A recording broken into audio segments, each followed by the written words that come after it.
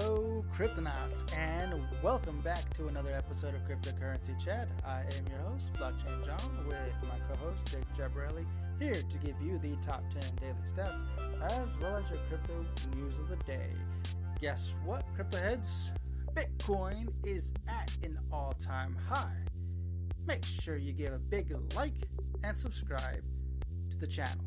With that said, check us out in Discord and YouTube. Enjoy the episode.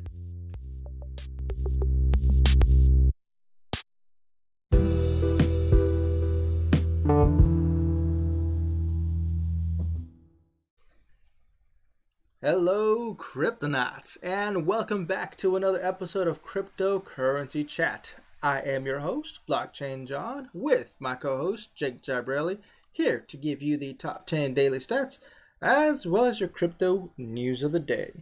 With that said, we already have CoinGecko's up and ready. Jake, if you don't mind, start us off with the top 10 daily stats.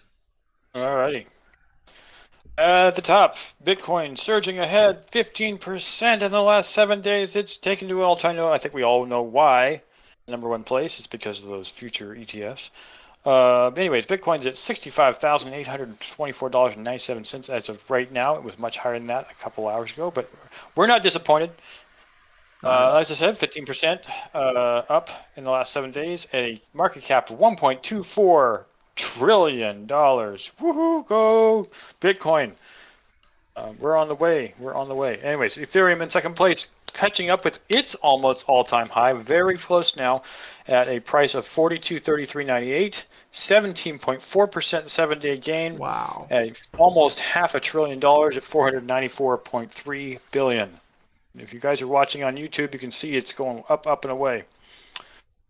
Binance Coin in third place at $503.94, a 7.3% 7-day gain, and $84.5 billion value. Holy crow.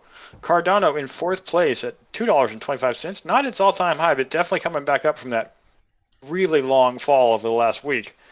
2.6% in the last 7 days, $71.6 billion market cap. And not very far behind with Tether in fifth place. Of course, it's a stable coin, so it doesn't move much. Although if you're looking at this chart, you probably see there's a spike about an hour ago. Its market cap just shy of $70 billion. Solana has moved up a place from 7th to 6th, kicking out Ripple. Oh my gosh, Ripple has been kicked out. Yep. Solana is in 6th place, $185.64, a 25.1%. The top gain of the top 10. It is really doing well, and you can see here in the far right-hand side, in the last 7 days, it has gained more than anybody except probably the difference for Cardano, since Cardano fell a long ways. But anyways, $55.8 billion market cap right now. And poor XRP Ripple has fallen to 7th place, $1.16 at the current price, 2.6% gain. Pretty sad, honestly, about the same as Cardano. Neither one of these coins is doing that great. Its market cap is currently $54.1 billion, not that far behind the Solana, but Solana is still winning. And Polkadot's in 8th place at $45.11, 8.1% gain in the last 7 days, and a $47.1 billion market cap. Dogecoin, weirdly enough, is in 9th place, up quite a bit, following its big partner Bitcoin, as it almost always does. 25.6 cents its current value, 10% double-digit gains. Last 7 days, and a $33.5 billion market cap. And then right behind that, of course, because it kicked USD Coin out of 9th place, USD Coin's currently at a flat price, of course, but $32.4 billion market cap. And I'm going to make mention that Terra, Litecoin, as I said, in the top 5 after the top 10, the top 15, 11 through 15 here, Wrap Bitcoin and Shiba Inu, as well as Uniswap, are all kind of switching places with each other, but they are gaining more. When we first saw these top other 5, they were kind of like 11 billion, 12 billion. Now they're up to around, Terra's at 17 billion. It's definitely making a reach for USD Coin. Still got a ways to go, but it's making the reach. And you can see if you're looking on YouTube, it is soaring just like Solana because it's tied to Solana.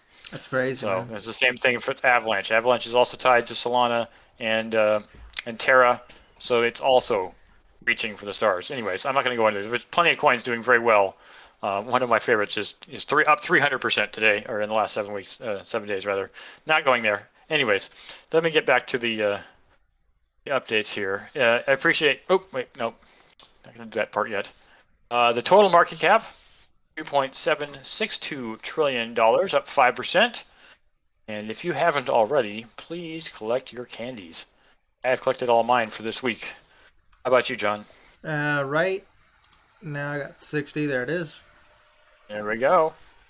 Did his last bit. So one more 100 to go before you can collect your last. I guess we're off by one day. I collected my 100 today, and you're going to get yours tomorrow. And rewards? So, check your rewards if you want to get. It's another NFT available, isn't there? Well, there's this one here for 300 candies. CoinGecko X APY. It's just a giveaway, though. Is that the giveaway? The theme giveaway? No. That's a giveaway. Yeah, that's a giveaway. But there was Mini contest. But there was another. Where's that other one at? Is it already done? It's probably done already, huh? One we did earlier? Yeah, it may have already done. Yeah. Okay. Yeah, there's lots of discount deals, but there's not a whole lot of NFTs being given away. So if you want to get an NFT, you got to get in there quick and get your NFTs. So click on it, go through the process, get your reward. That last one was like $2,000, wasn't it? 2,100, I think it was. I don't remember. I can check. The one we got 2 weeks ago. Yeah. All right. Well, in any case, if you appreciate our content, please like and subscribe. If you're on YouTube, hit the notification bell. We post every Wednesday and Sunday. Today is Wednesday. Check us out on Discord. You can get a link in the description to join us on Discord and have a lot of fun. We have lots of different sections of crypto that we talk about. And if you would like to support the platform, please donate via Bitcoin, Ethereum, Binance, or Basic Attention Token, which is the token of creators. Check everything in the link below. That's 1,500 candies. Yep, thank you. All right, let's move on to the news. First news of the day, written by Jason Nelson. Andrew Yang and Bankless DAO release NFT to support Forward Party. Former President and New York mayoral candidate Andrew Yang is moving forward with this new Forward Party to help fund his third party, which seeks to reform the dysfunctional duopoly in the U.S. political system. He's revealed an NFT collaboration with decentralized project Bankless. Yang, appearing on October 18th edition of the Bankless podcast, told host Ryan Adams and David Hoffman that he wants to make the Forward Party the crypto party because he feels the two are strongly aligned. Quote, I want to make the case to legislators, Yang said, that crypto communities are a force for progress and innovation and a massive provider of jobs. Yang went on to say that he wants to help the political system, which he sees as failing and flailing, upgrade and modernize itself to memorialize the occasion. The team at Bankless chose the most crypto of methods. We thought that this was big enough deal to do some sort of historical commemoration. Bankless co-founder David Hoffman told Decrypt, and what else would that be other than NFT? Hoffman said that Bankless reached out to artist Crypto0x wife, who has worked on illustrations of Bankless memes in the past, and asked if she'd be interested in joining the project. Hoffman added that there's a lot of alignment between Yang's vision for the world and what crypto has to offer, and that many of his policies would thrive under a crypto paradigm. Andrew understands the crypto much deeper than the typical politician and understands that a lot of value and jobs are going to be created here, said Hoffman. The man is pro-innovation, and what industry has more innovation in it than crypto? Well, that's a pretty cool picture. It is. Yang said on Twitter today that all proceeds from the sale of the NFT called Forward would be donated to the Forward Party. Yang said he launched the Forward Party as an alternative to the current American political left versus right duopoly that has taken over. I also have a hope for a positive political movement that is not born of rage and demonization. Demonization. Yeah, there you go. Yang wrote on the Forward Party website, but an optimism and solution. The Forward NFT is minted on Ethereum and listed on the Zora NFT marketplace. Bidding ends tomorrow, October 21st, according to the listings, and current highest bid is 1.5 ETH or $6,140.56 at the time of writing this article. Okay, cool. New party. It's really cool. I'm glad. It's going to be interesting. I don't know if I would join the party per se, although I definitely say that my thoughts align with the ideals they're going for. So. What's interesting about Andrew Yang is that he's actually been a crypto advocate for a long time, and not only that, he's been politically involved in New York for many years, and he's been really pushing that that vision in New York, because obviously New York's very strict with their crypto laws and regulations, and Andrew Yang's been the activist out there when it comes to politicians. So I definitely support the guy for what he's trying to do for crypto out there in New York. Yep, same. Very impressed. Go Yang. Yep. Next. Moving on. Flow blockchain now controlled by community, says Dapper Labs. This is an article by Andrew Hayward. Dapper Labs' Flow blockchain is one of the most prominent networks on the rising NFT market, powering NBA Top Shot, or to more than $750 million of secondary trading volume to date. As the firm expands into new NFT projects and other directions, it has also been working to further decentralize the Flow network. Now, a Dapper representative tells Decrypt that the Flow is fully open and controlled by the community, with the firm running less than 1/3 of the active consensus nodes that maintain the proof-of-stake network. The company claims that 68% of the nodes are now operated by external Flow validators.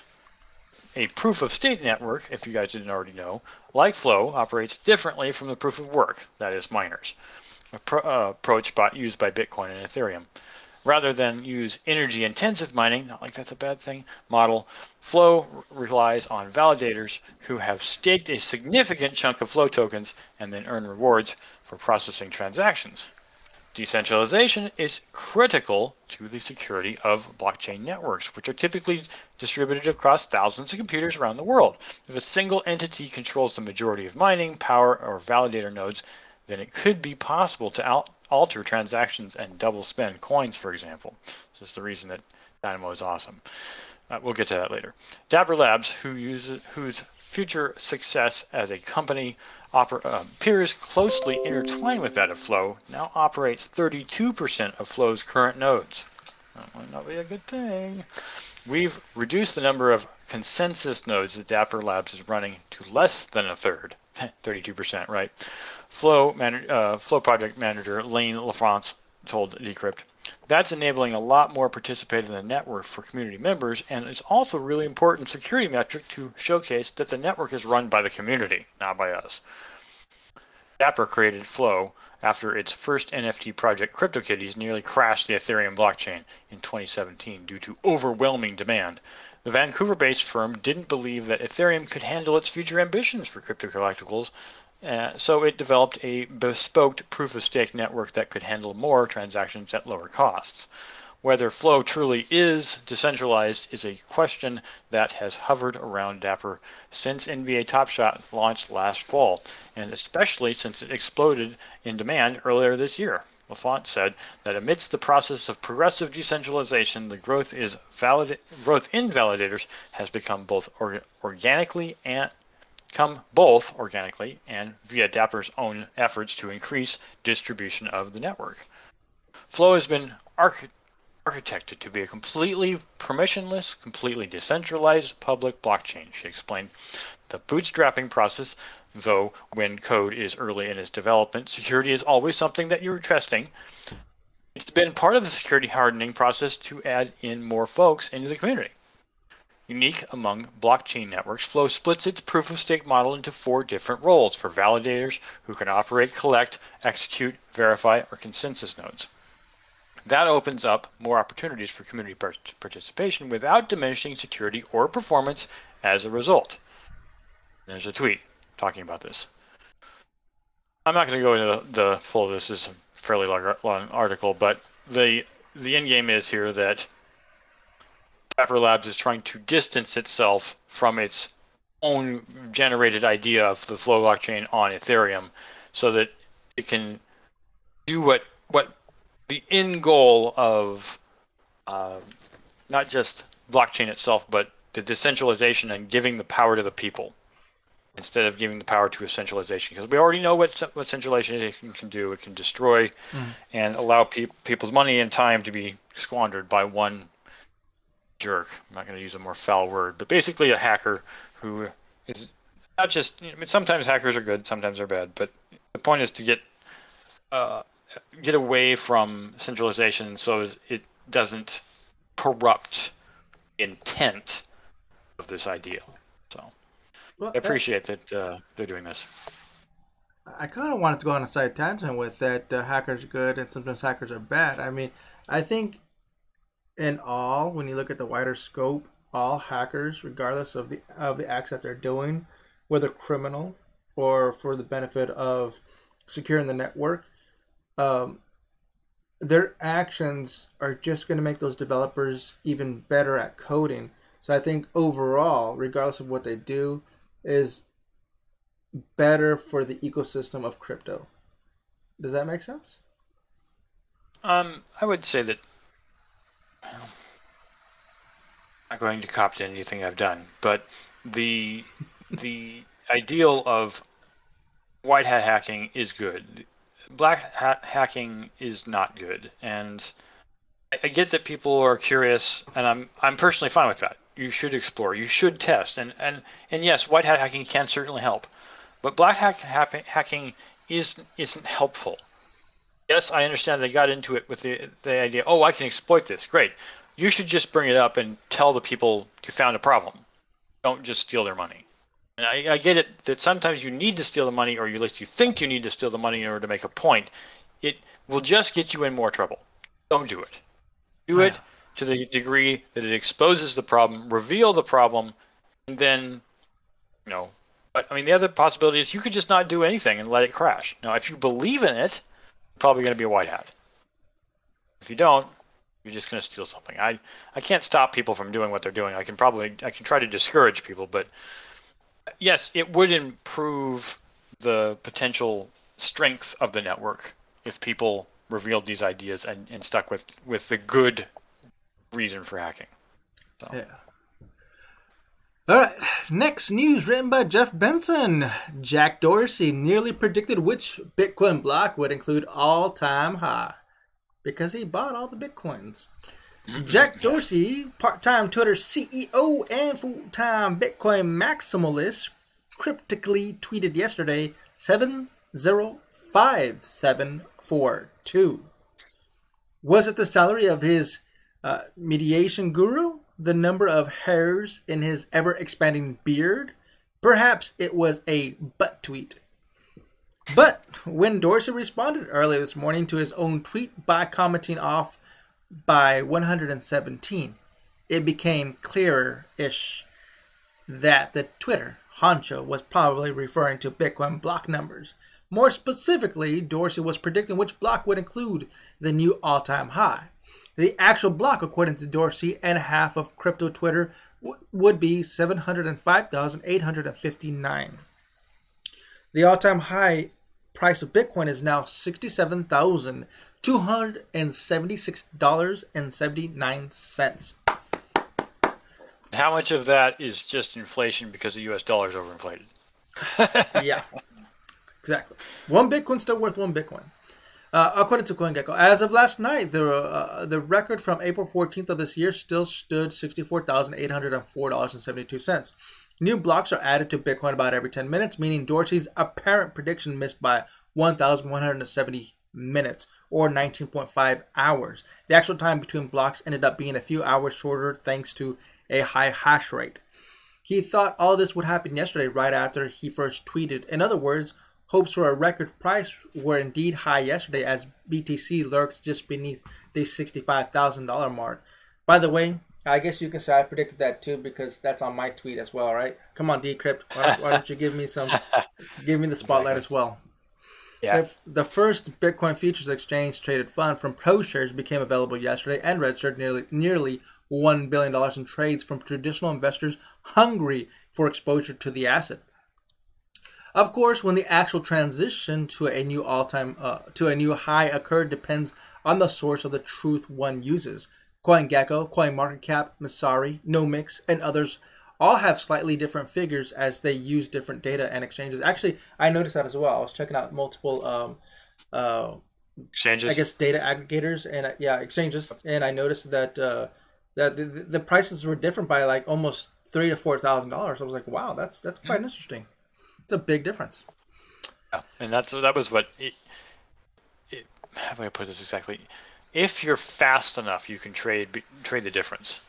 There's still going to be a cost. So some people say if there's not a huge difference, it may not be of use to, But that's something that's been going on for years. People are like, oh, the price of the euro versus the price of the dollar. I'll just trade the difference, make money. Some people do.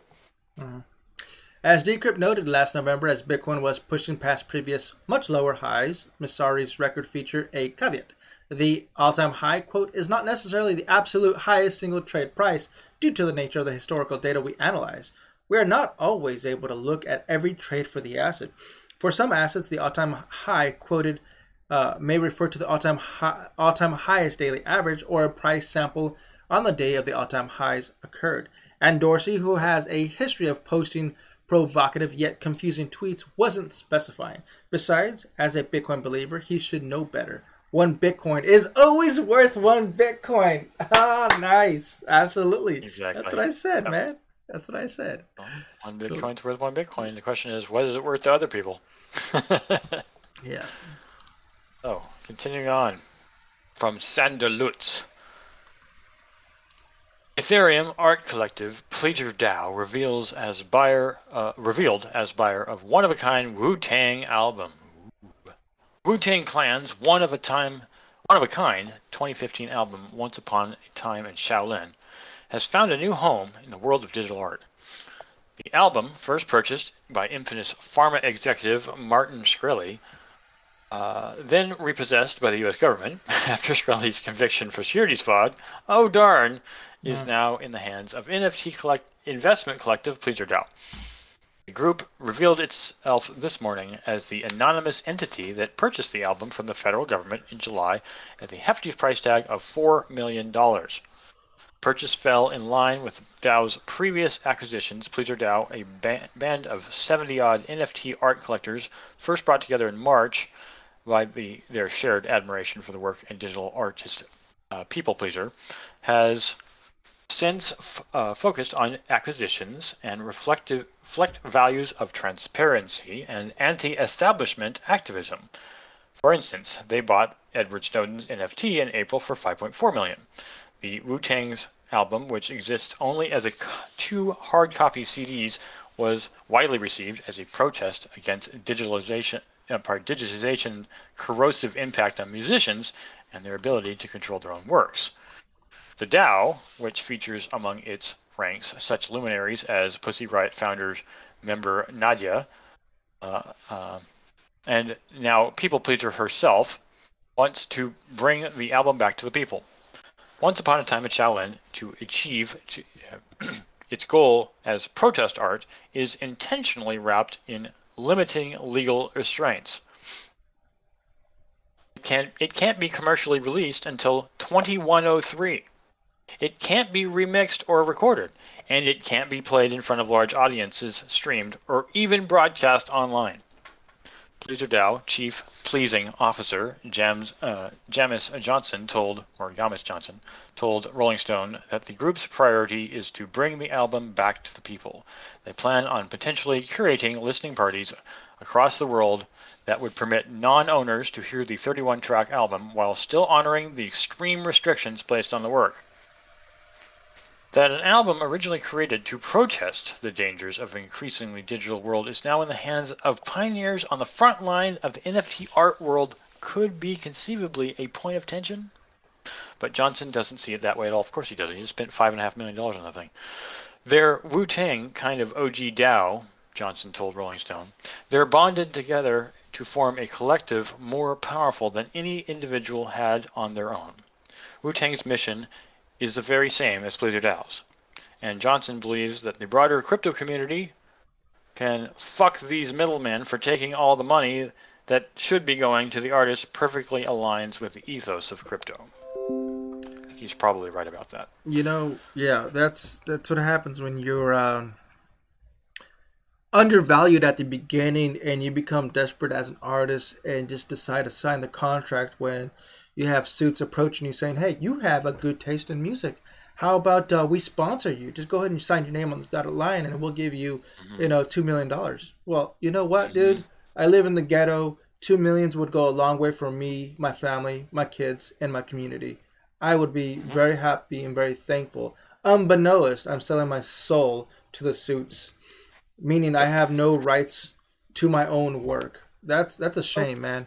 It's a shame. I was listening to Chappelle talk about that last night. He did the same exact thing when he had his show, and in fact, he's this is going off on side tangent, by the way. He was talking about the same thing. I wouldn't be surprised if Chappelle does the same exact thing. What these guys are doing. Yeah. Oh. Yeah. This is ironically the Wayne's World story. What's his name? I can't remember the name of the actor who plays the slime ball guy who buys their show for $10,000, I think is what they actually paid Wayne and Garth. But it's time and time again, over and over. Hollywood's redone it so many different times and made money off of it. Made money off of the weak guy. But I mean, not to say that I'm the wealthy person, but I will give the executives only one caveat here. They have the money, and they have the ability to give you some of what you want. Maybe not control, which is what you ultimately want. But they're taking you out of what you don't want to be in. So it's like the one thing that I remember some people are screaming at other people like, sell out, and it's like, yes, but would you not do the same thing? Depending on your situation, would you not do the same thing? Right. Would you not sign the contract? Would you say, no, my morals are more important? Most people would probably, sadly, sacrifice their morals for the money. Not everybody. Most people do. 100-year contract, man. Who would have known? That sucks. So, yeah. On to the next article. On to the next one. Where are we at? Written by Andrew Hayward. Why ARK's Kathy Wood isn't buying into the Bitcoin's future ETF. Oh, thank you, Kathy. You're the only person other than me that agree that this is a bunch of bull. Anyways, ARK. By the way, I was trolling Dynamo Coin's YouTube channel, talking about that same thing because they were just like everyone else right now in crypto is talking about Bitcoin's futures ETF, and I'm like, dude, no, that's the stupidest thing. Why would you want to do that? I mean, why are you going to pay a premium when you can literally spot trade on something like Binance or Coinbase or Celsius, and buy it for real-time prices instead of paying for an inflated price on top of that. Like, for example, if you're buying the ETF off of what exchanges I don't know, maybe Fidelity. I don't know where you get this futures ETF. It sounds stupid to you and I because we're so involved, but it's not stupid to people who don't get it. I can't tell you the number of people who, even though after I give them a pretty simple explanation of crypto, still don't comprehend it. And that's what this is for. Futures ETF for Bitcoin is for people who do not comprehend Bitcoin and may never understand Bitcoin. They don't care. They know there's a value there. They just don't know how to get into it, and they don't want to think about it. So they're going to pay the premium so they don't have to think. Don't blame them for their stupidity. That's just them. What we need is a Bitcoin spot trade ETF. We need to make that's more realistic because the spot trading is pretty much what you can correct me if I'm wrong. What Grayscale is doing. Grayscale is buying it's OTC. They're buying OTC prices, but for price at that time, right? Later, it will reflect upon the market, upon the actual crypto economy, what that price is, because Grayscale is actually buying Bitcoin. Now, this futures ETF is not buying crypto. All they're doing is just pegging a number and pretty much telling the people, hey, we got an IOU that's pegged to Bitcoin, and we're going to pay you back in fiat. They never touch Bitcoin, ever. That's stupid. Yep. No, yeah. It's the fact that this is the crossover between traditional finance and crypto. It's the start of what will inevitably be more ETF stuff and more forays into traditional finance. Obviously, we already know there's plenty of traditional finance people buying up crypto. Yeah. Well, obviously it did a good thing for the economy. Obviously it's doing something. But keep in mind that this future ETF, it's not the people that are buying this future ETFs that's forcing the market to go up. No, it's the people that are in the Bitcoin economy that is buying more of it. Because, like you said, there's possibly predictions out in the future that there's going to be a better ETF coming out in the near future. There's a lot of them. We've talked about this on a previous podcast. Like 15 or 20 of them. There's so many of them, yeah. That there's gobs and gobs and gobs down the list that are just waiting to get approved. Anyways, Cathie Wood, here we go. ARK Invest CEO and Chief Investment Officer Cathie Wood is big on cryptocurrency, investing in Bitcoin, as well as crypto-related stocks like Coinbase and the Grayscale Bitcoin Trust. But ARK isn't buying into the newly launched U.S. Bitcoin Futures ETF, not yet at least. The United States' first Bitcoin Futures ETF, the ProShare Bitcoin Strategy ETF, began trading Tuesday and racked up nearly $1 billion in activity by the end of the first business day, including $280 million worth within the first half an hour of trading. A Bitcoin ETF, or exchange-traded fund, lets institutional and retail investors gain exposure to the leading cryptocurrency without actually buying and holding Bitcoin itself. Get slapped in the face for that. In this case, however, it's an ETF for Bitcoin futures rather than the actual coin, which means investors are buying shares that represent, slapped in the face again, represent contracts betting on the future price of Bitcoin. This is really upset. It's really triggering me. It really is. Asked if ARK Invest in the ProShares Bitcoin Futures ETF at yesterday's Milken Institute Global Conference, Wood replied, no, we did not. One of the reasons is we're looking at this very carefully. She added that there are some tax ramifications we'd like to understand more, having to do with contango versus more normal backwardization. Exactly, that's slapped in the face again. She's smart. She's smart. Contango and normal backwardization are terms used to refer to the movement of prices over time on the futures curve.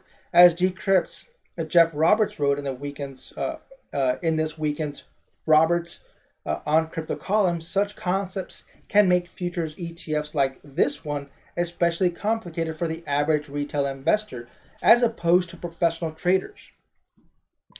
Wood, of course, is a highly successful veteran investor, but even she and ARK aren't quite ready to dive into the ProShares ETF investment. Not yet, she concluded. ARK Invest has its own Bitcoin ETF play in the works. Back in July, the firm joined the long list of companies seeking SEC approval to launch a U.S. Bitcoin spot ETF. Applause.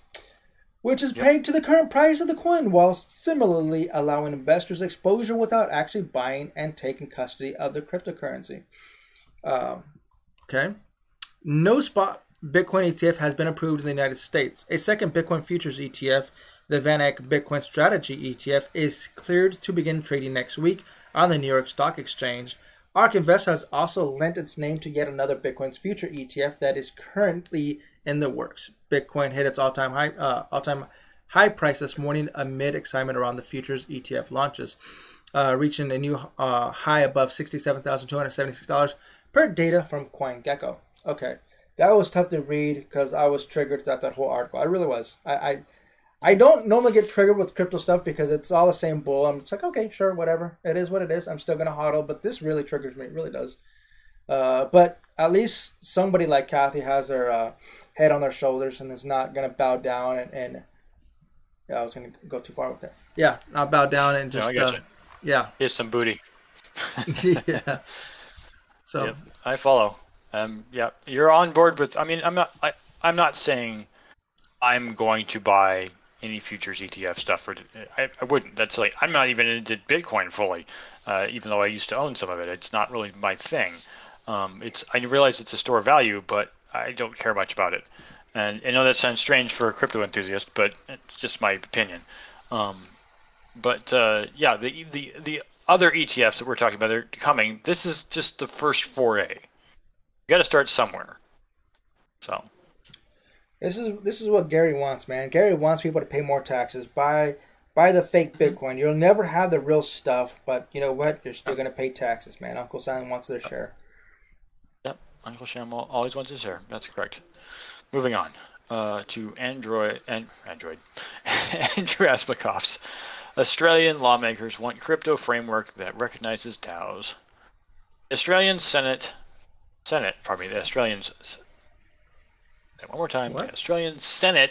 Select Committee on Australia as Technology and Financial Center, ATFC, has today presented its final report outlining its recommendations for a clear regulatory framework for the digital assets sector in Australia. Is that not cyclical sounding to you? Yeah. The report includes... Yeah, it was very extra wordy unnecessarily. The report includes a total of 12 recommendations, including the establishment of legal structures to recognize DAOs, or DAOs. Based on advice from crypto firms and organizations, including Swyftx, Ripple, R3, Blockchain Australia, the authors of the document stressed that any future regulatory framework should be technology agnostic and should not explicitly or otherwise endorse any particular technology, like pencils or paper or things like that. Anyways, in practical terms, this means that financial services using digital assets should not be treated differently from traditional financial services. And I don't believe that's a good idea, but they'll figure it out. We propose that the Australian government aligns digital asset regulations with requirements imposed on the same asset in the traditional form, with a principle of, quote, same risk, same activity, same treatment. R3 proposal reads, creating DAOs. One notable recommendation calls for the Australian government to establish a new structure for decentralized autonomous organizations that would be recognized by the Corporations Act. If you don't know what this is, it's because you don't live in Australia. A DAO is well, you know what a DAO is. I'm not going to go into that. Some jurisdictions have already started to develop legal structures for DAOs, with Wyoming becoming the first U.S. state to recognize DAOs as a legal entity in July of 2021. Other key proposals in the report include the establishment of a new licensing regimes for crypto exchanges and custody providers, as well as a detailed token mapping exercise to classify digital assets in the best possible manner. I think that's not a bad thing there altogether. Additionally, the report highlights the need to ensure that current anti-money laundering, or AML, and counterterrorism financing, CTF, regulations do not undermine innovation, and that capital gains tax, or CGD, regime be amended in such a way that digital asset transactions only generate the CGD event when they genuinely result in a clearly definable capital gain or loss. That is brilliant. I'm glad they're thinking about that. The report also recommends a company tax discount of 10% on crypto mining operations, yay, if miners source their own renewable energy for these activities, yay again, and the elimination of debanking, or the practice of banks closing the accounts of businesses they perceive to be high risk. Also, another yay. Thank you, Australia. I might be moving my operations. Yeah. If approved, this comprehensive crypto framework will drive investment of jobs into Australia, I just said, and ensure the country's leading roles in the digital asset space. Andrew Bragg, a Liberal Party senator and chair of the committee, said in a statement. Australia can be a leader in digital assets. This means Australians can access new choices and lower prices. It means Australians can have more control of their financial destiny rather than being dependent on the endless intermediation, said Bragg. And he's not bragging. The authors of this report also noted that the above recommendations are becoming even more relevant, considering that Australia is one of the world's most significant adopters of cryptocurrencies on a per capita basis. This report cites survey data showing that 17% of Australians currently own cryptocurrency, with a further 13% of respondents planning to buy digital assets in the next 12 months. Nice. So yeah, go Australia. Cool. Yeah. That's a good article. See? That balanced the last article. The other one was just, I was ready to break my laptop. All right, cool. I'm sorry, man. Let's go to the next one to see where we at. SEC clears VanEck to launch Bitcoin futures ETF next week. Written by Matthew DeSalvo. A new Bitcoin futures exchange traded fund ETF is set to start trading on Wall Street next week, according to a Wednesday's SEC filing. New York-based asset management firm VanEck Bitcoin Strategy ETF will go live on the New York Stock Exchange after October 23rd, the filing said. Trading of VanEck's ETF will begin as soon as practicable practicable after the effective date, which likely means Monday, October 25th. The first Bitcoin-related ETF in the U.S. launched yesterday and was hugely popular. ProShares Bitcoin Strategy ETF traded $280 million worth of shares in 20 minutes by the end of the trading day. Nearly $1 billion had been traded. VanEck products will be the same type of ETF, one that gives investors exposure to the world's biggest cryptocurrency by allowing them to trade shares that represent contracts betting on the price of Bitcoin. Futures contracts are financial contracts the value of which depends on or is derived from the underlying reference assets. The filing reads, in the case of Bitcoin futures, the underlying reference asset is Bitcoin. It added, Bitcoin and Bitcoin futures have historically been more volatile than traditional asset classes. You should be prepared to lose your entire investment. Sure. Yeah. Do I need to read any more of that? No, let's read this last little paragraph here. While not a true Bitcoin ETF, investors are seemingly still interested in a futures ETF. These type of funds still provide investors with exposure to cryptocurrency without having to buy, sell, or store it themselves, which can be tricky for those not familiar with exchanges or wallets. The SEC is expected to approve another 4 Bitcoin futures ETF in the coming weeks. The Invesco Bitcoin Strategy ETF, Valkyrie Bitcoin Strategy ETF, the Galaxy Bitcoin Strategy ETF, and Advisor Shares Managed Bitcoin ETF. I'm curious. I want to look a little deeper into those ETFs and see what's going on in them. Because I know that it's not just, even though they have Bitcoin as a title, there's other cryptos, like, let's say, for example, it's like 60% Bitcoin and 20% Ethereum and like 10% Litecoin, 10% Dogecoin or whatever, you know? Yeah. Like the strategy ones. Yeah. Yep. Anyways, yeah. Gary Gensler, keep it going, man. I think he's in a good mood. He's getting paid. Somebody must have tipped him off. This is the Bitcoin is preferred inflation hedge over gold. Yeah, this has been predicted for a while by Tim Hickey, Paul Tudor Jones. Bitcoin hedge fund manager Paul Tudor Jones thinks Bitcoin is winning the race against gold, according to an interview on Wednesday with CNBC. Host Andrew Ross Sorkin reminded the billionaire American investor, whose company controls close to $40 billion in assets under management, that when he last appeared on the show back in June, Tudor Jones had called Bitcoin a hedge against inflation. Tudor Jones, sounds like a funny name, sorry, doubled down on his earlier comments today, replying Bitcoin would be a great hedge. Crypto would be a great inflation hedge. Sorkin then turned to Bitcoin's recent explosive prices performance, asking, is it still a hedge at these prices? Listen, I've got crypto in single digits in my portfolio. It's more than me. I have a small trading position at our fund. I do think we're moving into an increasingly digitized world, said Jones. Clearly there's a place for crypto, and clearly it's winning the race against gold at this moment. So yes, I think it would be a very good inflation hedge.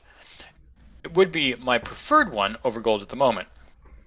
In Jones' last locked horns with Sorkin on Squawk Box, the investor told CNBC he recommends a 5% position in Bitcoin, adding that he likes Bitcoin as a portfolio diversifier.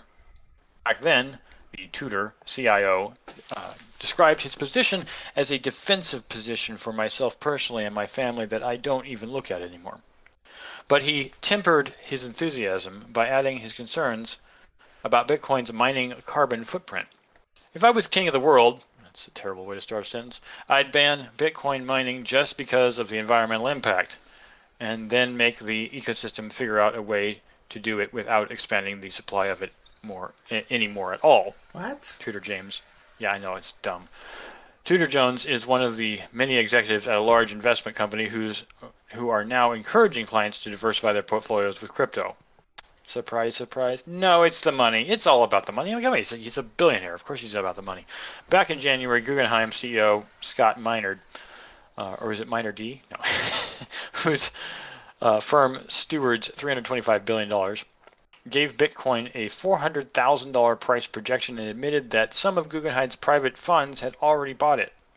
Rick Rieder, CIO of the world's largest asset manager, BlackRock, which controls over $9 trillion in assets as of June of this year, said in February that the company was starting to dabble in Bitcoin. By the end of the summer, SEC published a filing revealing that BlackRock had invested in 2 U.S.-based Bitcoin mining firms. Today, Bitcoin picked up its bull run, hitting an all-time high. Well, their number is wrong, but we know what it is, 67,000. According to CoinGecko, the record comes hot on the heels of ProShares, yes, ETF futures, blah, blah, blah, we know this.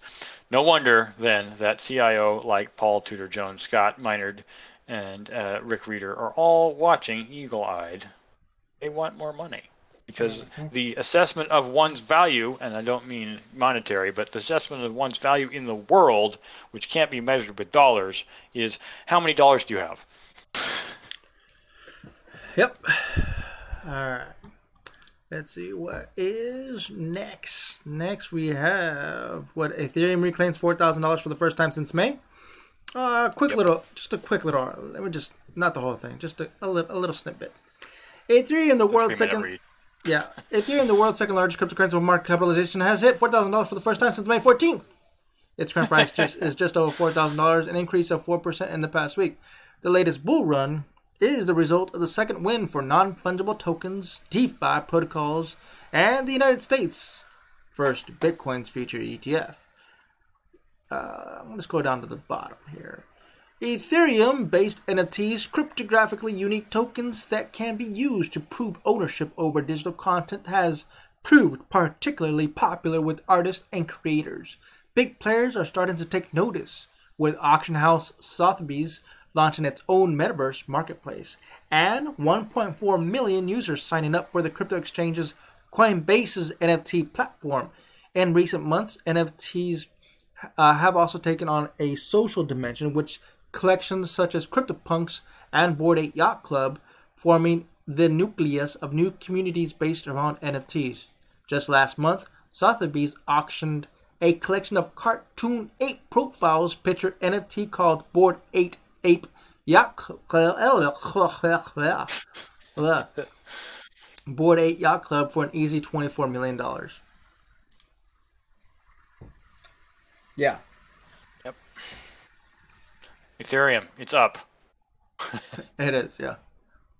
All right, next one. Continuing on, Bitcoin price hits new all-time high amid futures. I skipped this over. We already talked about this 3 times. Bitcoin edges toward all-time high, lifting Coinbase, Square, and crypto stocks. I don't know if that needs to be read either, because it sounds like the same thing. Okay, let's go to the next one then. China pushes McDonald's to expand digital yuan scheme before Olympics. Oh, that sounds like some real juicy stuff there from Stephen Graves.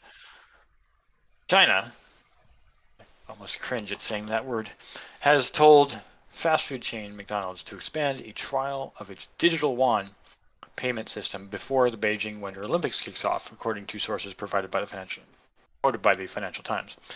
The country's central bank digital currency, CBDC, known variously as the digital yuan, or eCNY, or eRMB, or eRenminbi, or the digital currency electronic payment system, is currently being trialed ahead of the full-scale launch planned to take place around the Beijing Winter Olympics in February of 2022. As part of the pilot scheme, yes, it's coming up, 5 months.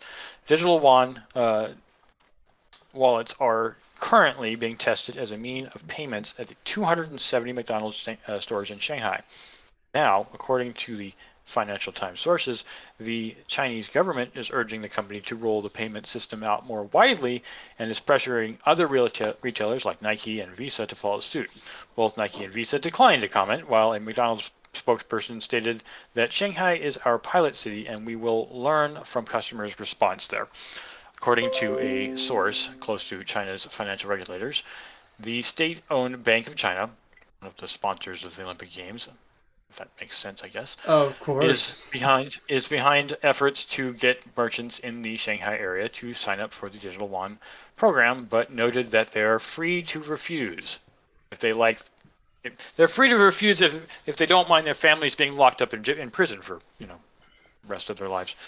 Sure. First proposed in 2017, the digital yuan has been on trials since 2020 with the People's Bank of China, PBOC. It still sounds like Winnie the Pooh to me, I'm sorry. Airdropping millions of digital yuan to citizens by July 2021. Over 20 million digital yuan wallets had been set up. That's an interesting way of doing it, with the country preparing for a full launch of the CBDC around 2022. We just said that part. It's currently one of the furthest advanced central bank digital currency projects in the world. CBDCs are similar to stablecoins, being pegged to the fiat currency, but with the crucial distinction that they are backed by the states, or, well, the government. They are also different from cryptocurrencies in that they aren't typically based on decentralized blockchain, with the ledgers that record transactions being instead controlled by the central bank in question.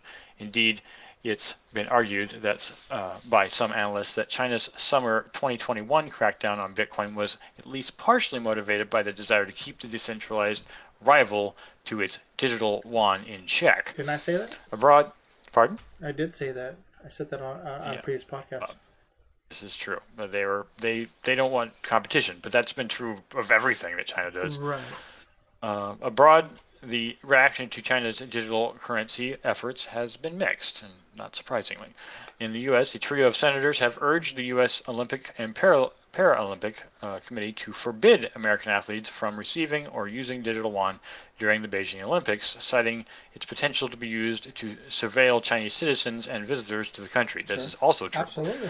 Meanwhile, proponents of the digital dollar have urged the U.S. to press ahead with its own CBDC to maintain the important role of the U.S. dollar in the global economy. Now, I kind of agree with that.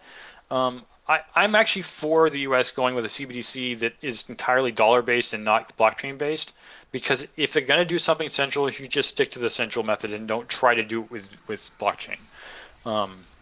We already have a bunch of stable coins. I know it sounds weird, but I'm trying to keep it separate because Bitcoin and Ethereum and all the other the things that actually are crypto, they're going to take over regardless of what these dumbass things are doing. The CBDCs, it's not going to work. It's going to work for a while. It's going to be a thing, and I'm fine with that thing existing. Because we need a contrast so people can see how stupid it is.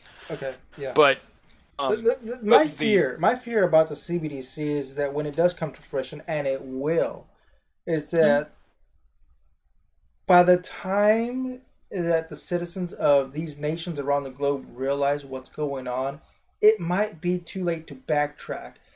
One of the biggest issues, one of the biggest concerns that I have is that privacy is the new oil, right? Yeah. Who's getting more data? Is China getting more data from people? Is America getting more data from people? That's what it's about. And CBDC with data tracking, that's scary, dude. You already have China doing social crediting. If you cross a road if you walk across the street at a red light, dude, you will be forbidden from traveling out of the nation. You won't be allowed. You can be, yes, you can be. If someone reports you, that certainly can happen, and I've already seen articles of it happening. The thing is, it's not that somebody needs to report you. Is that their artificial intelligence is so advanced in China that there's so many cameras that you don't have privacy in China anymore. There's eyes everywhere. All these cameras are everywhere. So if you do something illegal and it's captured by artificial intelligence, it's gonna ding you automatically. It identifies you. I was checking out this documentary about the advancement in China. It's super advanced. It's so crazy what this artificial intelligence does that you don't need people to manage it. Obviously, you need the manpower to update their servers, their server warehouses. But other than that, the artificial intelligence is so advanced that it sends these fines to people. It's so crazy. It's so crazy, man. And CBDC, you can get out of it. You can get out of it. You can basically give up your money and over time build your credit back up again so that you can do. But it is the police state. What I'm trying to get at the police state that China has created is not good. But once CBDC comes to fruition and people start migrating towards that, that's the fear that I have, is that is it going to be too late to back out once you're too far down that rabbit hole? Does the government have complete control over you? Yeah, to some degree. I mean, what's the best way of putting it? Having worked in multiple data centers in my time, I know exactly how much the government has access to the back end of the data of the websites you access. So if you're posting anything at all, and I'm not saying you, John, but listeners, if you're posting anything at all, particularly personal information, and you know you are, to things like Facebook, the government has that information. And I'm not just being conspiracy weird wacko. They have that information. I know they have that information because I worked in those companies before. Not Facebook explicitly, but other companies similar. So do they have the information? Yes, they do. Do they want more information? Of course they do. It's all about control. It's not about money.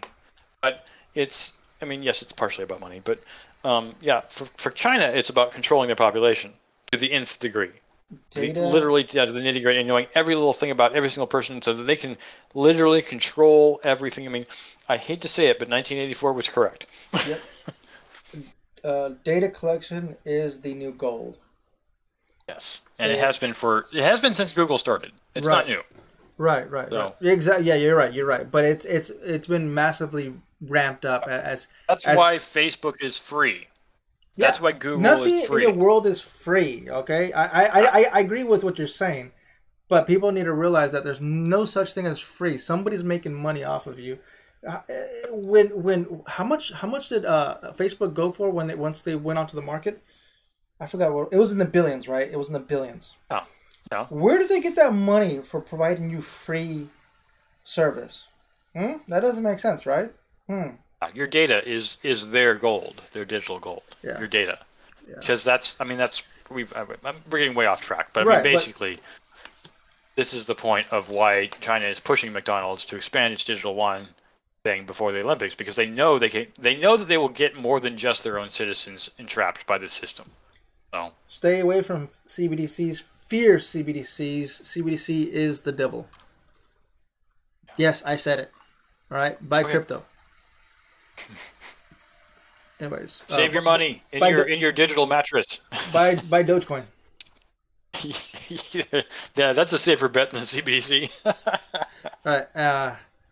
Animoca Brands raises $65 million from Ubisoft. Others for NFT gaming push. Written by Andrew Hayward. Animoca, is that right? Animoca Brands could be one of the biggest winners of the rising NFT market, placing early bets on Dapper Labs, OpenSea, and Axie Infinity creator Sky Mavis before each firm saw surging success. Now, Animoca has more than doubled its own valuation with a new funding round just months after the last one. Today, the Hong Kong-based firm announced a new $65 million funding round that values it at $2.2 billion, a sharp increase from the $1 billion valuation when the company last raised money in July. Earlier this year, Animoca pulled in $138.88 million across two funding tranches from investors including Coinbase Ventures and Samsung. Why raise more money now? Yatsui executive... Huh? Why not? Yeah. Mm-hmm. Yatsui, executive chairman of Animoca Brands, told Decrypt that it wasn't about the money. The firm saw additional interest from prospective investors who didn't realize Animoca was raising funds, he said. And Animoca saw an opportunity to forge alliances with major players in the traditional gaming space, such as Ubisoft and mobile publisher Com2uS. While it was a slight premium to our last valuation, it wasn't about the valuation. It was about bringing people in and forging new alliances with the right kind of parties, said Sui. I can definitely assure investors that we haven't spent it all yet, he added with a laugh. Out of all the major traditional video game publishers, Ubisoft is already by far the most active in crypto space. The Assassin's Creed and Just Dance publisher has supported an array of crypto gaming projects, including Axie Infinity and Nine Chronicles, as well as incubated startups in its Entrepreneurs Lab program, and launched its own experimental NFT projects. Investing in Animoca Brands, Sui said, sees the gaming giants going past the flirting stage and pulling the trigger for the first time. He said that Animoca will work with Ubisoft and Com2uS on future NFT-centric projects, and that he believes this will be the start of a more active investment from Ubisoft in the crypto space. Quote, I think this won't be their last investment, which is positive as well, because it means that they're now wanting to see more things and grow the space, said Sui. The powerful thing is that is the signal to others established players as well. They're going to go, wait, Ubisoft is looking at this? Now I need to start taking this seriously. Exactly. Yeah, see, scroll on down. Yeah, we'll leave it at that. Okay, cool. There it is. Another Chinese firm making money for Motherland. Oh, wait. Anyways. FCA launches TikTok YouTube campaign warning young people about crypto. Ooh. The UK's Financial Conduct Authority, that's what FCA stands for, has launched a TikTok and YouTube campaign to warn young people about the risks of investing in cryptocurrencies, per iNews. We want to create confident consumers. The campaign is about empowering young investors, not inhibiting them. That's good to hear. Executive Director of the FCA, Sarah Pritchard, reportedly said, we don't believe that the actions of many of these new investors reflect what they describe as their tolerance to risk, Pritchard added. As part of the FCA's initiative, the regulator surveyed young investors between 18 and 40. Wow, 40 is young. Okay. Who have invested in high-risk assets.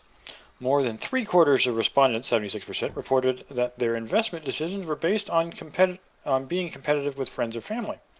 60% of those invested in high-risk assets said that they want stable returns. Well, they did the wrong thing. We don't want to limit choice. We are just asking investors to pause and consider. Are you prepared to lose all your money? If the answer is yes, then fine, Pritchard also said. This isn't the first time that the FCA has raised red flags about cryptocurrencies. As early as January of this year, the FCA was urging consumers to conduct appropriate due diligence before investing in cryptocurrencies. A consumer warning published in January 11th, 2021, listed 5 concerns about crypto. The concerns focus on price volatility, a lack of consumer protection, product complexity, charges and fees, and misleading market materials. That's more than 5 things. Nikhil Rathi, FCA CEO, I have a CEO? I thought this was a government-run thing. Anyways, reiterated the regulator's stance on crypto last month, saying that FCA has warned repeatedly investors in crypto products must be ready to lose all their money. I think I've been preaching that for years. The FCA has also taken aim at Binance, one of the crypto industry's most well-known exchanges. This summer, FCA told Decrypt that it had a huge issue with Binance's apparent lack of headquarters. Yeah, we remember that one. We read that one. And also said that a consumer warning issued against Binance Markets Limited, BML, or issued this warning rather, a UK-based Binance entity was based on AML concerns at the firm. Anyways, I'm not going to go. There's only one more paragraph, but the point is, the FCA is basically saying, "Hey, people that are investing and don't have any experience in this thing, you should probably be wary with your money and not throw it all into crypto because you know what, you could lose it all." But I think the thing that people are basically saying to FCA is, "Yeah, but we could also win."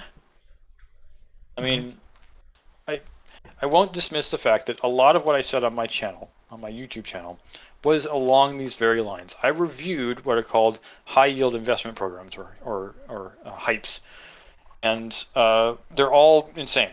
None of them are real. No matter how much they say they are real, they're not real. And I would put small amounts of money in, like $10 or $10, and watch it. If it stuck around and doubled my $10 to $20, I pull it out. But usually within the first month to 3 months, those high yield investment programs would just disappear, just like some of these DeFi projects are. And there was one that did stick around. It stuck around for almost 10 months. And then the rug was pulled.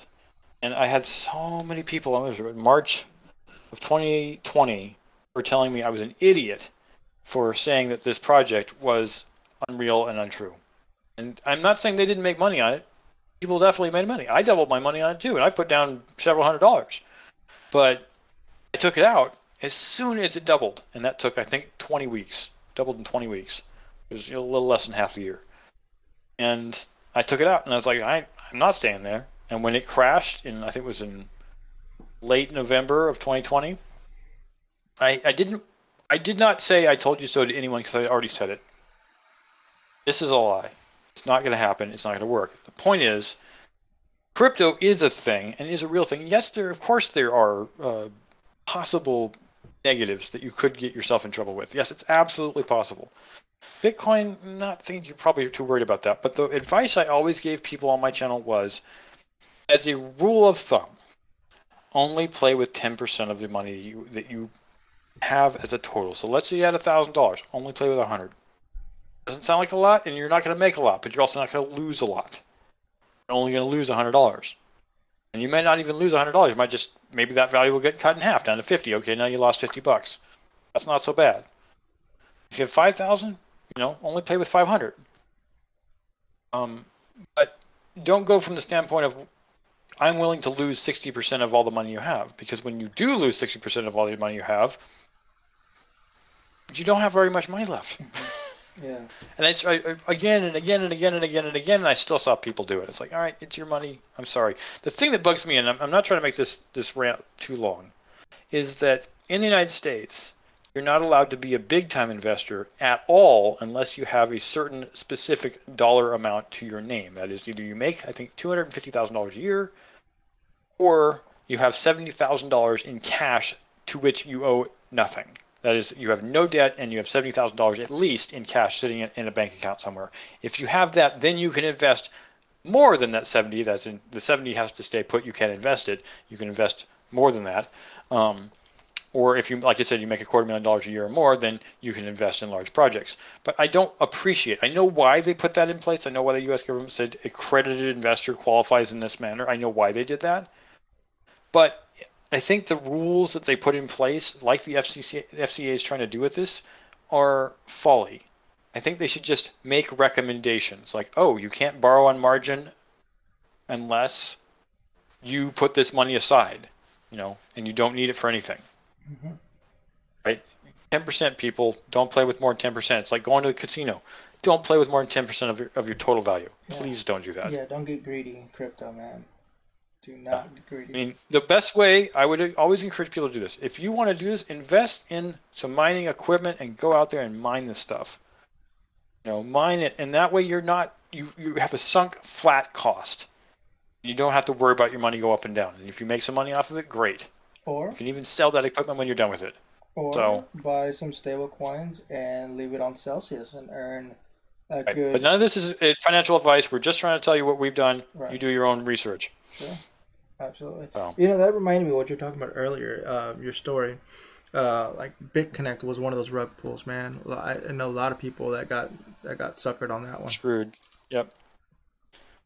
They put all their money in and they lost all their money because it was always a ruse. If you only put 10% of your money into BitConnect, you only lost 10% of your money. Yep. And you protected yourself. I said that the concept that I think the better thing that would be for the government to do is just teach people how to invest.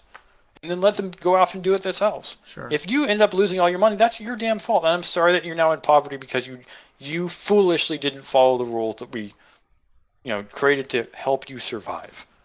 Listen to the people who are doing this. Don't invest. Don't, it's like it's the free lunch concept. There's no such thing. Right. As much as it sounds like it's real, there's no such thing. Right. All right. We got one more article for today, but Jake, do you mind looking further back to see if there's any other good articles? I see one right below that from Celsius. I want to check that one out.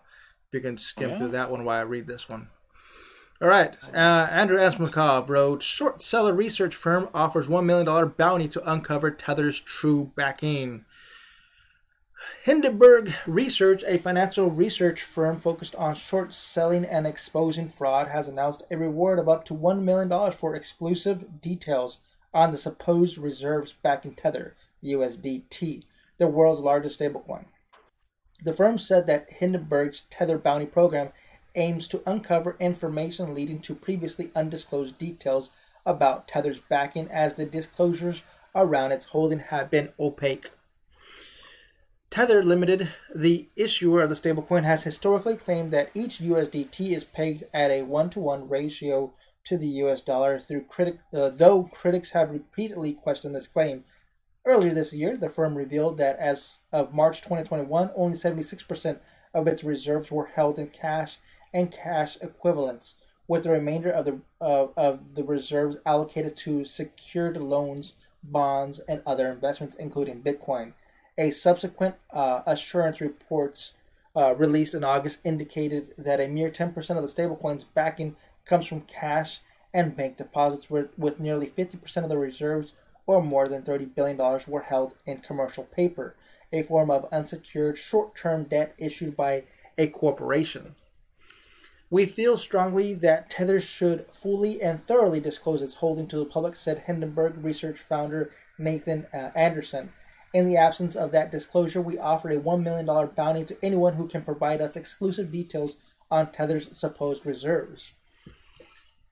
This is not the first time that the stablecoin's backing has been questioned. The announcement of the Hindenburg's Tether bounty program comes hot on the heels of Tether's being slapped with a $41 million fine by the Commodity Futures Trading Commission, CFTC, for providing untrue statements about its fiat-backed reserves. According to the regulators, for the majority of the period between June 1st, 2016 to February 25th, 2019, Tether's cryptocurrency was not fully backed by the US dollar, as the firm claimed. Further, the stablecoin provider didn't disclose the fact that it included many non-fiat assets in its reserves. Crypto exchange Bitfinex, which is Tether's sister company, was also hit with a $1.5 million fine for allegedly letting American residents buy and sell Bitcoin and USDT without having registered with the CFTC. To add to the controversy, Alex Mashinsky, the CEO of crypto lending platform Celsius Network, recently alleged that Tether is now issuing its dollar-pegged coins in exchange for cryptocurrencies like Bitcoin and Ethereum, which, if true, violates the firm's own terms of service. Update October 20th at 10 a.m. Eastern Standard Time. A spokesperson for Tether sent Decrypt this vociferous.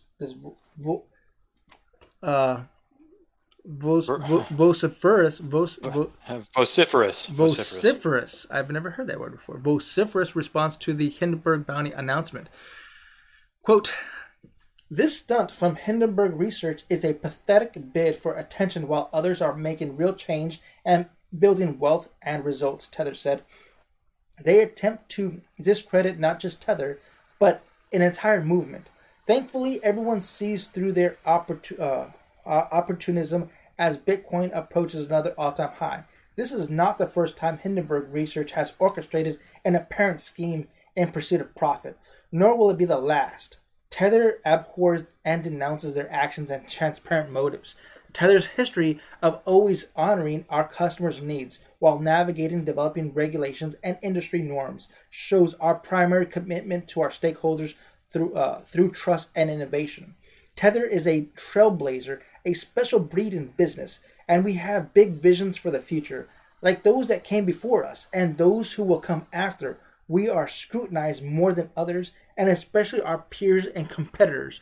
But we understand our role and responsibility and will continue to focus on our customers' requirements and defending the crypto markets.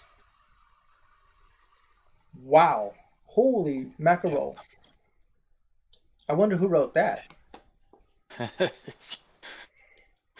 That's interesting, man. They're spitting fire now.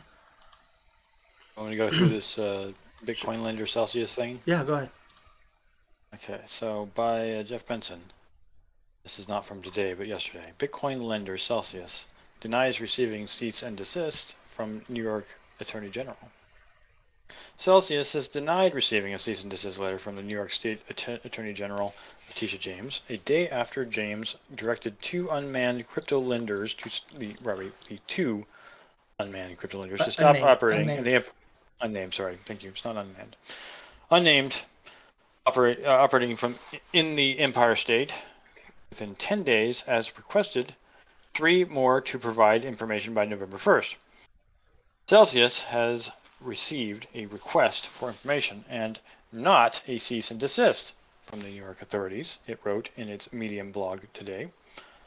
In a press release yesterday, the New York Attorney General office took aim at crypto companies and that have not registered securities offerings under New York's Martin Act. The press release was accompanied by a by 2 cease and desist letters, which identifying information about the companies redacted. However, the NYAG has named the files Nexo letter and Celsius letter, strongly suggesting that these two were the crypto lenders being asked to shut down. Celsius competitor Nexo yesterday confirmed receiving the order, but called it a mix-up. Nexo is not offering its earned product and exchange in New York. It also makes little sense to receiving a cease and desist order for something we're not offering in New York anyway, a spokesperson said. It vowed to engage with the NYAG and seek clarity. Celsius is fresh off the $400 million funding round after being valued at more than $3 billion. This despite cease and desist or show cause orders from the state securities regulators in Alabama, Kentucky, New Jersey, and Texas, all of whom have targeted crypto lender BlockFi. The startup, which uses the slogan "Unbank yourself," yes, they do, also allows people to earn interest on the cryptocurrency they hold, and not just a small amount. It advertises up to 17% annual return through the rates, though the rates and varying depending on the asset. In addition to mainstays such as Bitcoin and Ethereum, users can also deposit the native Celsius token, stablecoins, and a slew of other crypto assets. Celsius then lends those coins out and gives depositors a cut of the action. Yield products such as these are classically classified as securities both at the federal and state level, as James alluded to in her statement. Though that doesn't mean that these companies will go down without a fight. Coinbase, which was planning its own lend product, suggested it would be willing to go to court if necessary after the Securities and Exchange Commission reportedly threatened a lawsuit. Coinbase ultimately dropped the product. According to the NYAG letter requesting information, the office wants to know company information, including legal names, subsidiaries, and headquarters. Also wants product descriptions and explanations of how the digital assets are custodied, pooled, and loaned out. Celsius said, "We are now working on providing regulators in New York with information about our businesses offering." It added, "We expect additional U.S. states to reach out to Celsius requesting this information." You know what's stupid about this? Is that you can literally go to the website right now. I can show you guys. I can go to the website right now. I'm not going to do that because we've been on for over an hour. But it's all transparent. The records that they filed are there. They're publicly. You can go to the website right now and check that out. You can see the names, the subsidiaries, and the headquarters. The address, everything's there. It's all there. What the hell? Dude, go to the website. It's there. It's transparent. That's what I love about Celsius. It's all transparent. Slap yourself. It's unfortunate. Anyways, let's see if there's anything else. It's just like the SEC being strong-arming these companies into getting into line when to some degree they're not going to ever be able to get into line because of what the nature of cryptocurrency is. But at the same time, it's kind of the first step. The government's kind of like, hey, stop effing around. We just need you guys to do the right thing. And the companies are like, we are doing the right thing. And they're like, okay, next step, we'll see what the next step happens to be. It's probably going to be regulation of some sort. But the companies are kind of like, this is the growing pains of the new currency. The new currency does not subscribe to the traditional financial methods. And even though I believe that Elizabeth Warren has a noble cause at the head of what she's trying to do and protect people from themselves, I still don't agree with her ultimately, unless it literally is just for protection. Like, oh, we need to protect people. We should just inform them. Let them know. Mm-hmm. This is what this thing is. And then people will be less inclined to be stupid. But there's lots of things that cause people to be stupid, and we haven't stopped those since. We tried in the 1930s to get people to stop drinking. What happened there? So. Mm-hmm. There's another article I want to read here that we haven't read in a long time because there hasn't been really a fresh update. But there's a couple articles here about the Facebook's crypto wallet, the Novi wallet. There's two of them. I don't know which one to read. Facebook turns to Coinbase, Paxos for Novi crypto wallet, or the let's see, where's it at? Where's it at? Where'd it go? Was that it? Yeah. Oh, here we go. Elizabeth Warren urges Zuckerberg to halt Facebook's crypto wallet Novi. Maybe I should read this one. Okay. Written by Sander Lutz. Elizabeth Warren urges Zuckerberg to halt Facebook's crypto wallet Novi. Hours after Facebook went live this morning with its digital wallet Novi, Senator Elizabeth Warren and 4 other senators from her party sent a warning shot at the company's CEO Mark Zuckerberg, demanding that he immediately discontinue the program. Novi launched a pilot this morning in the U.S. and Guatemala, allowing users to buy and trade Paxos dollars, USDP, instantly with no fees. Coinbase is providing Novi with crypto custody services and will hold all funds involved with the program. Notably, Novi does not incorporate Facebook's own long-anticipated cryptocurrency Diem. This does not appear to have mollified the groups of senators who also include Brian Schatz, Sherrod Brown, Richard Blumenthal, and Tina Smith. Facebook cannot be trusted to manage a payment system or digital currency when its existing ability to manage risk and keep customers safe has proven wholly insufficient, they stated in the letter. I agree. Facebook's journey to launching a wallet and stablecoin has been fraught. A series of blistering 2019 congressional hearings all but halted the project, which was originally called the Libra. Eventually, a slew of key partners dropped out of the Libra Association. Libra changed its name to Diem, and Facebook's wallet Calibra changed its name to Novi. But Facebook made clear this morning that today's launch of Novi is a key first step on the path to Diem's rollout. We intend to migrate Novi to the Diem payment network once it receives regulatory approval. Whether 2021 will provide a more favorable climate for Facebook's crypto ambitions is another question. The 2019 Libra hearing came in the aftermath of Facebook's disastrous Cambridge Analytica scandal. Today's blistering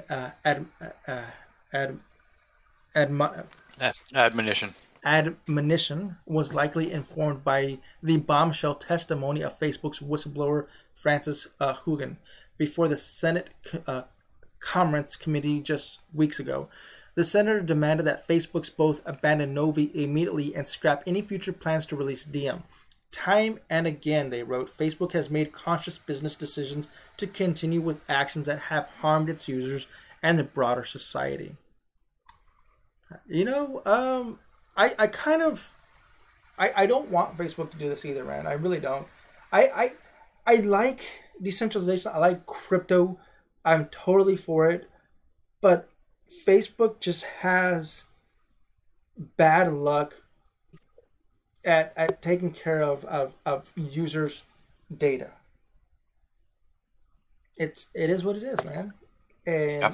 And doing that with finance, like no, I don't know about that. Well, they did technically have a Facebook coin. I think they still do to some degree. You know, it's internal and it exchanges US dollars or whatever the local coin is that you're using for their internal coin. So it's not really that weird. The difference here is that coin was only for playing games. This coin is supposedly for everything. It's for real world use. Yeah, for real world use. And so I can kind of see the rejection of it. U.S. government's going to have a problem with it because it's a U.S. company. I'm not so sure that all the other governments are going to be super happy about Facebook doing it because Facebook has so much, but such a high level of control over the world.